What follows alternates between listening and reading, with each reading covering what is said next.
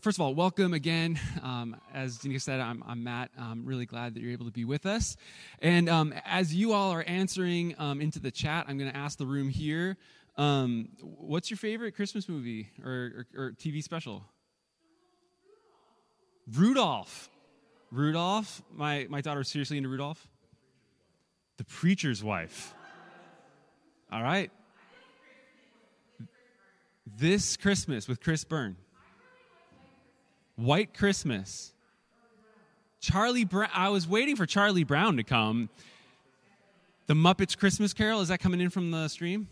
Oh, no, that's just Nate.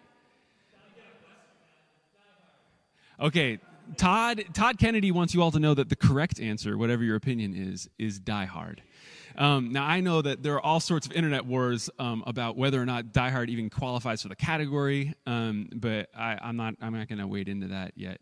Do we have anything from the stream yet? Or I'm still in riffing phase.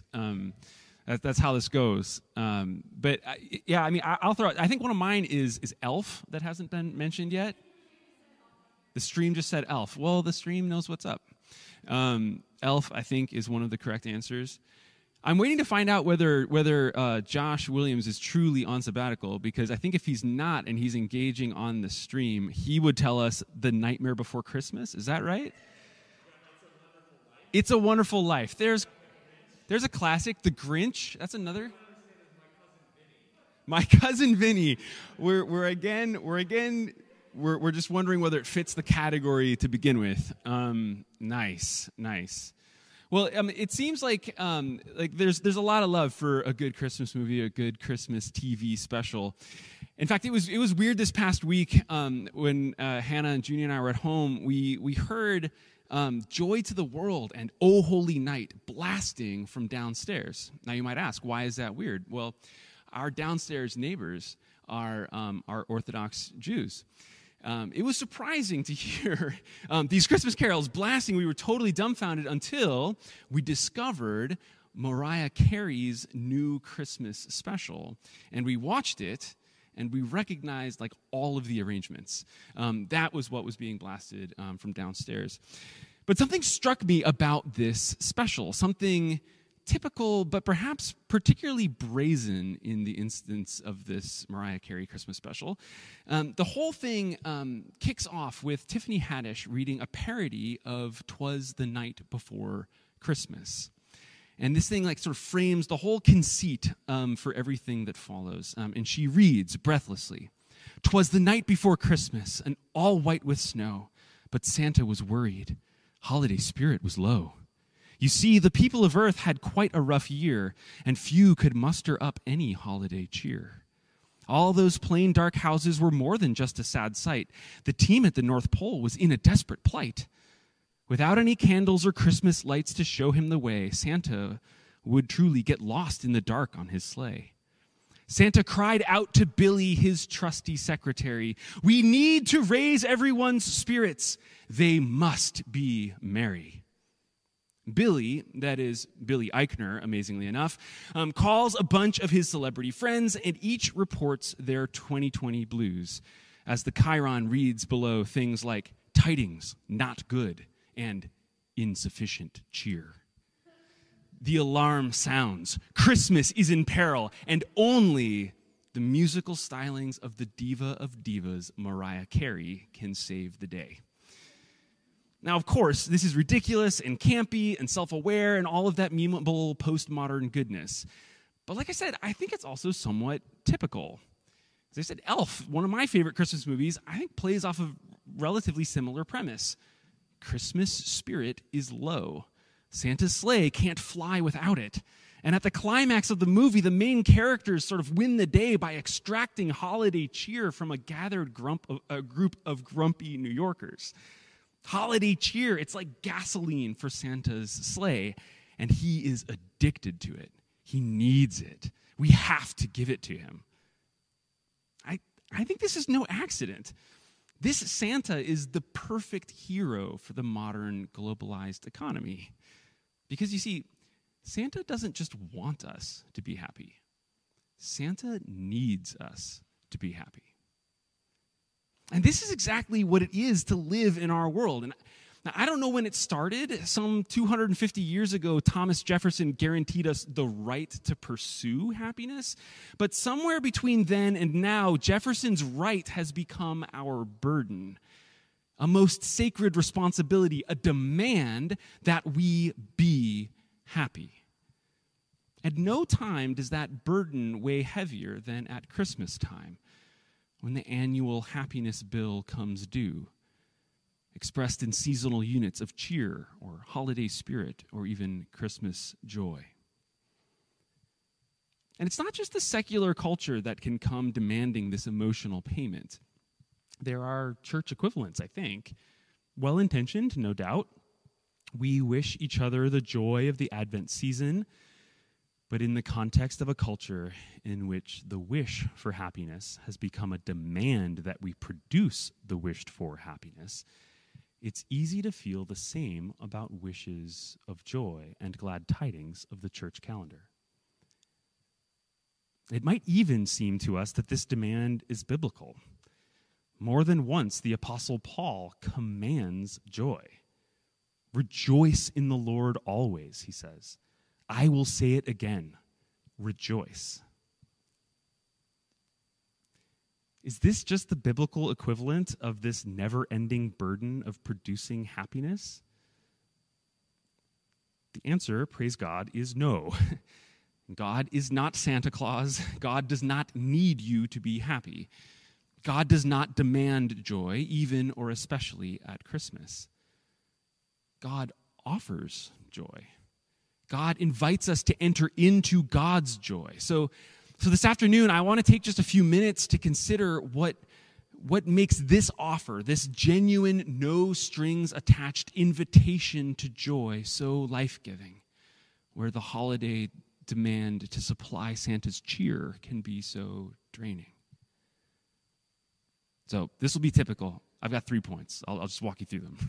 All right? So first of all, whereas holiday spirit is sort of sucked in and sort of stuck in the present, Christian joy rejoices in hope. I think this is a different sort of like temporal relationship dynamic for Christian joy. As we read in Romans 12:12, Paul invites us to rejoice in hope, be patient in suffering, and persevere in prayer. And there's wisdom, I've been realizing, in these Advent traditions that we've received from the history of the church. There's wisdom in the fact that as we go through these 4 weeks, that hope comes first. Hope comes first, and it inflects all that comes after it. The peace of Advent is, as Daniqua reminded us, not the false peace of the world that we know, but the peace of the world that we hope for, promised, and even now breaking in. So too is Christian joy. The joy of Advent is not the false joy of the world that Santa demands, but the true joy for which we hope, promised and even now breaking into the world in the good news that in Jesus, God is with us. And so we can rejoice always because there is always cause for hope. Jesus and his kingdom coming. Not that it's all already here in its fullness. We know, especially this year of all years, that things on earth are not yet as they are in heaven. And genuine Christian joy is all about rejoicing in hope of what is not yet fully present. Joy oriented toward the hope of God's coming kingdom, the hope of things done God's way. And make no mistake, some of those hopes we do in fact see in front of us. We see a creation created good by God, and we see good godly causes for joy all around us. And we see God's kingdom breaking in moments. These two are causes for joy.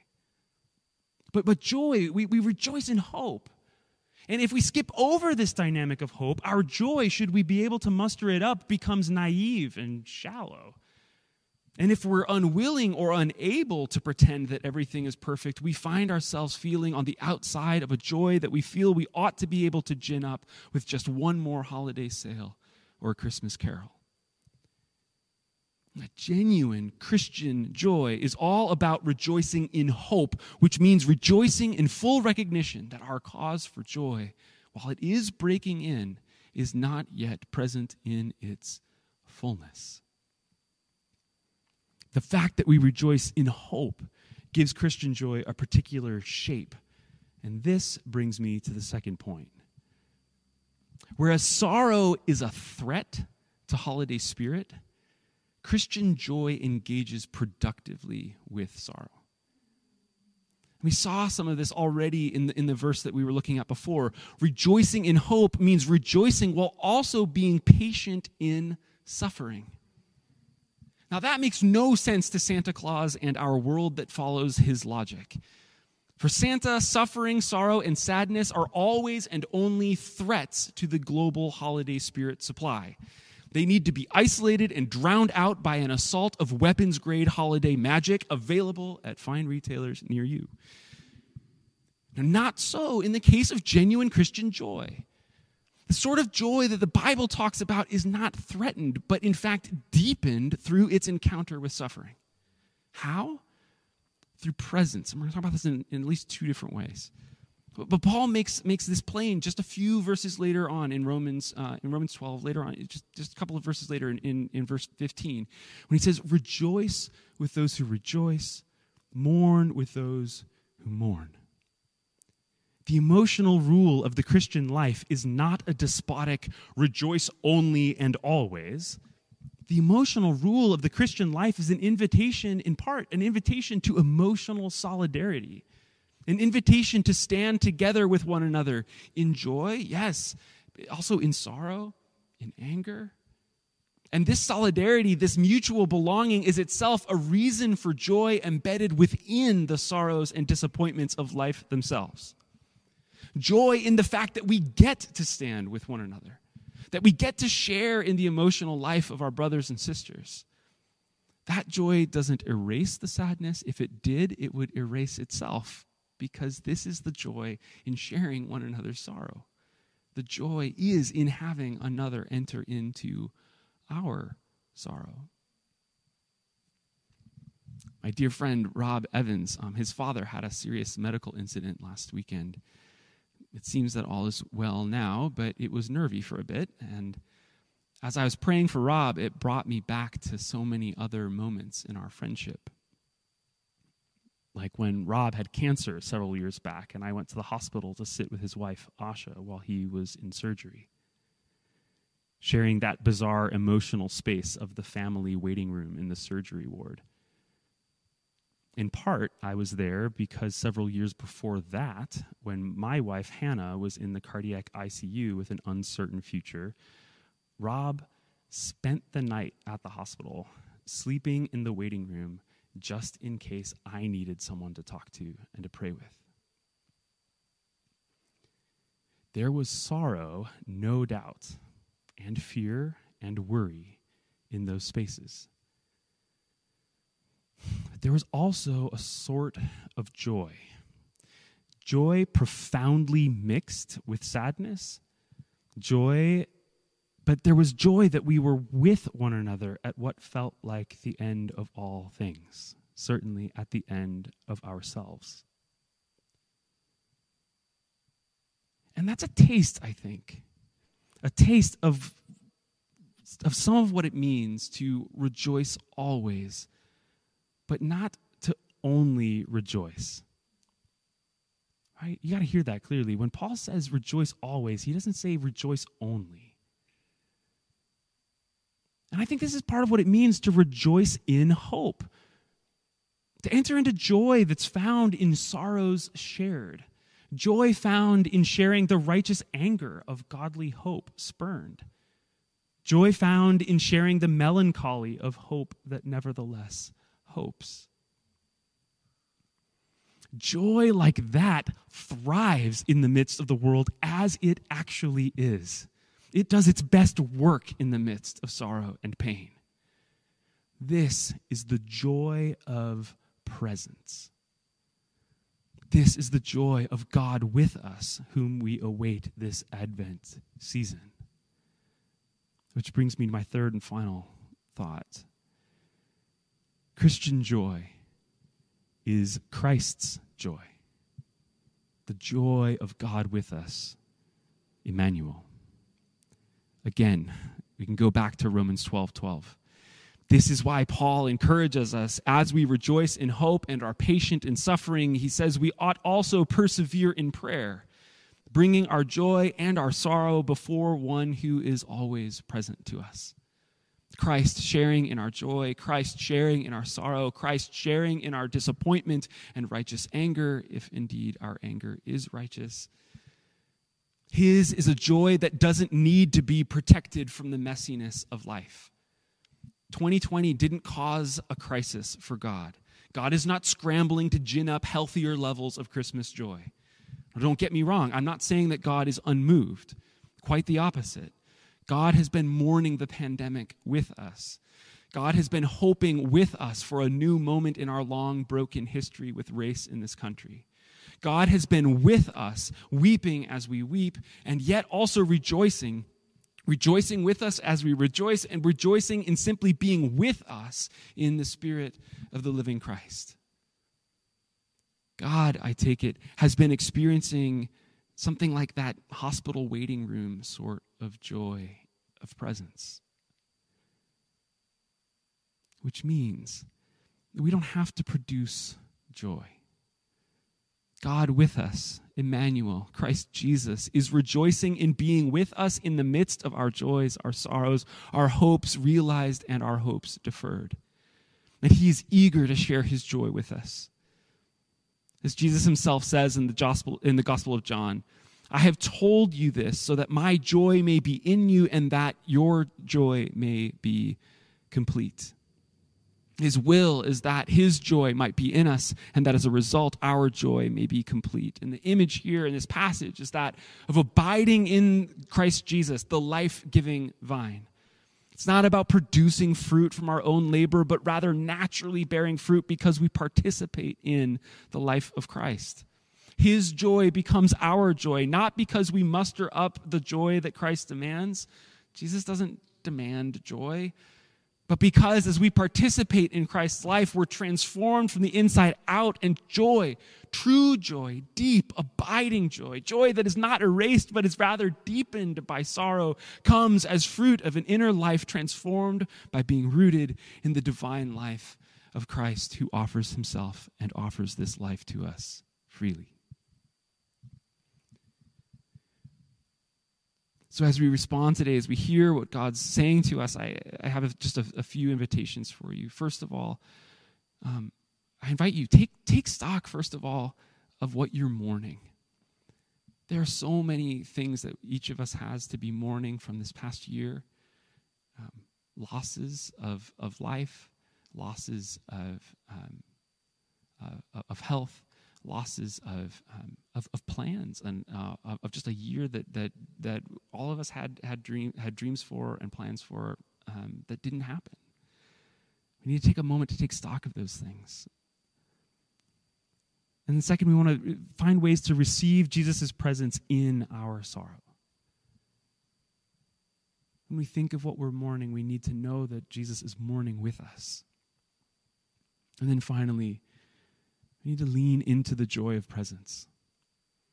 The joy of presence that we can experience with one another, the joy of presence that we can experience in our lives with God with us, Jesus Christ, Emmanuel.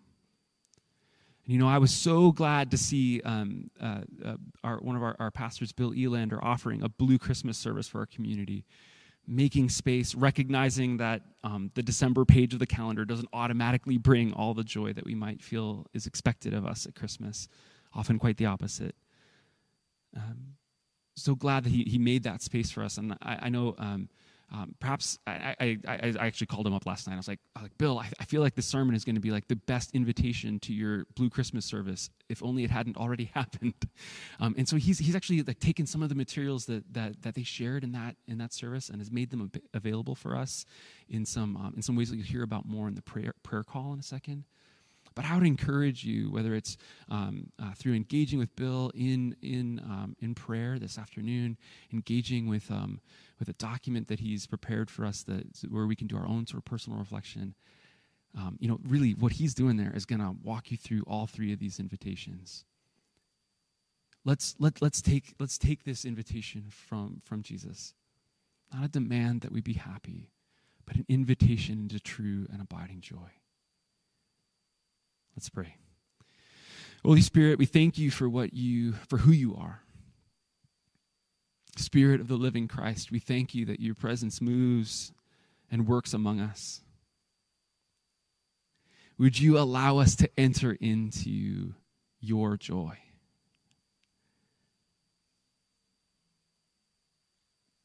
Come and meet us in this Christmas season, even as we encounter you in the breaking of the bread. Amen.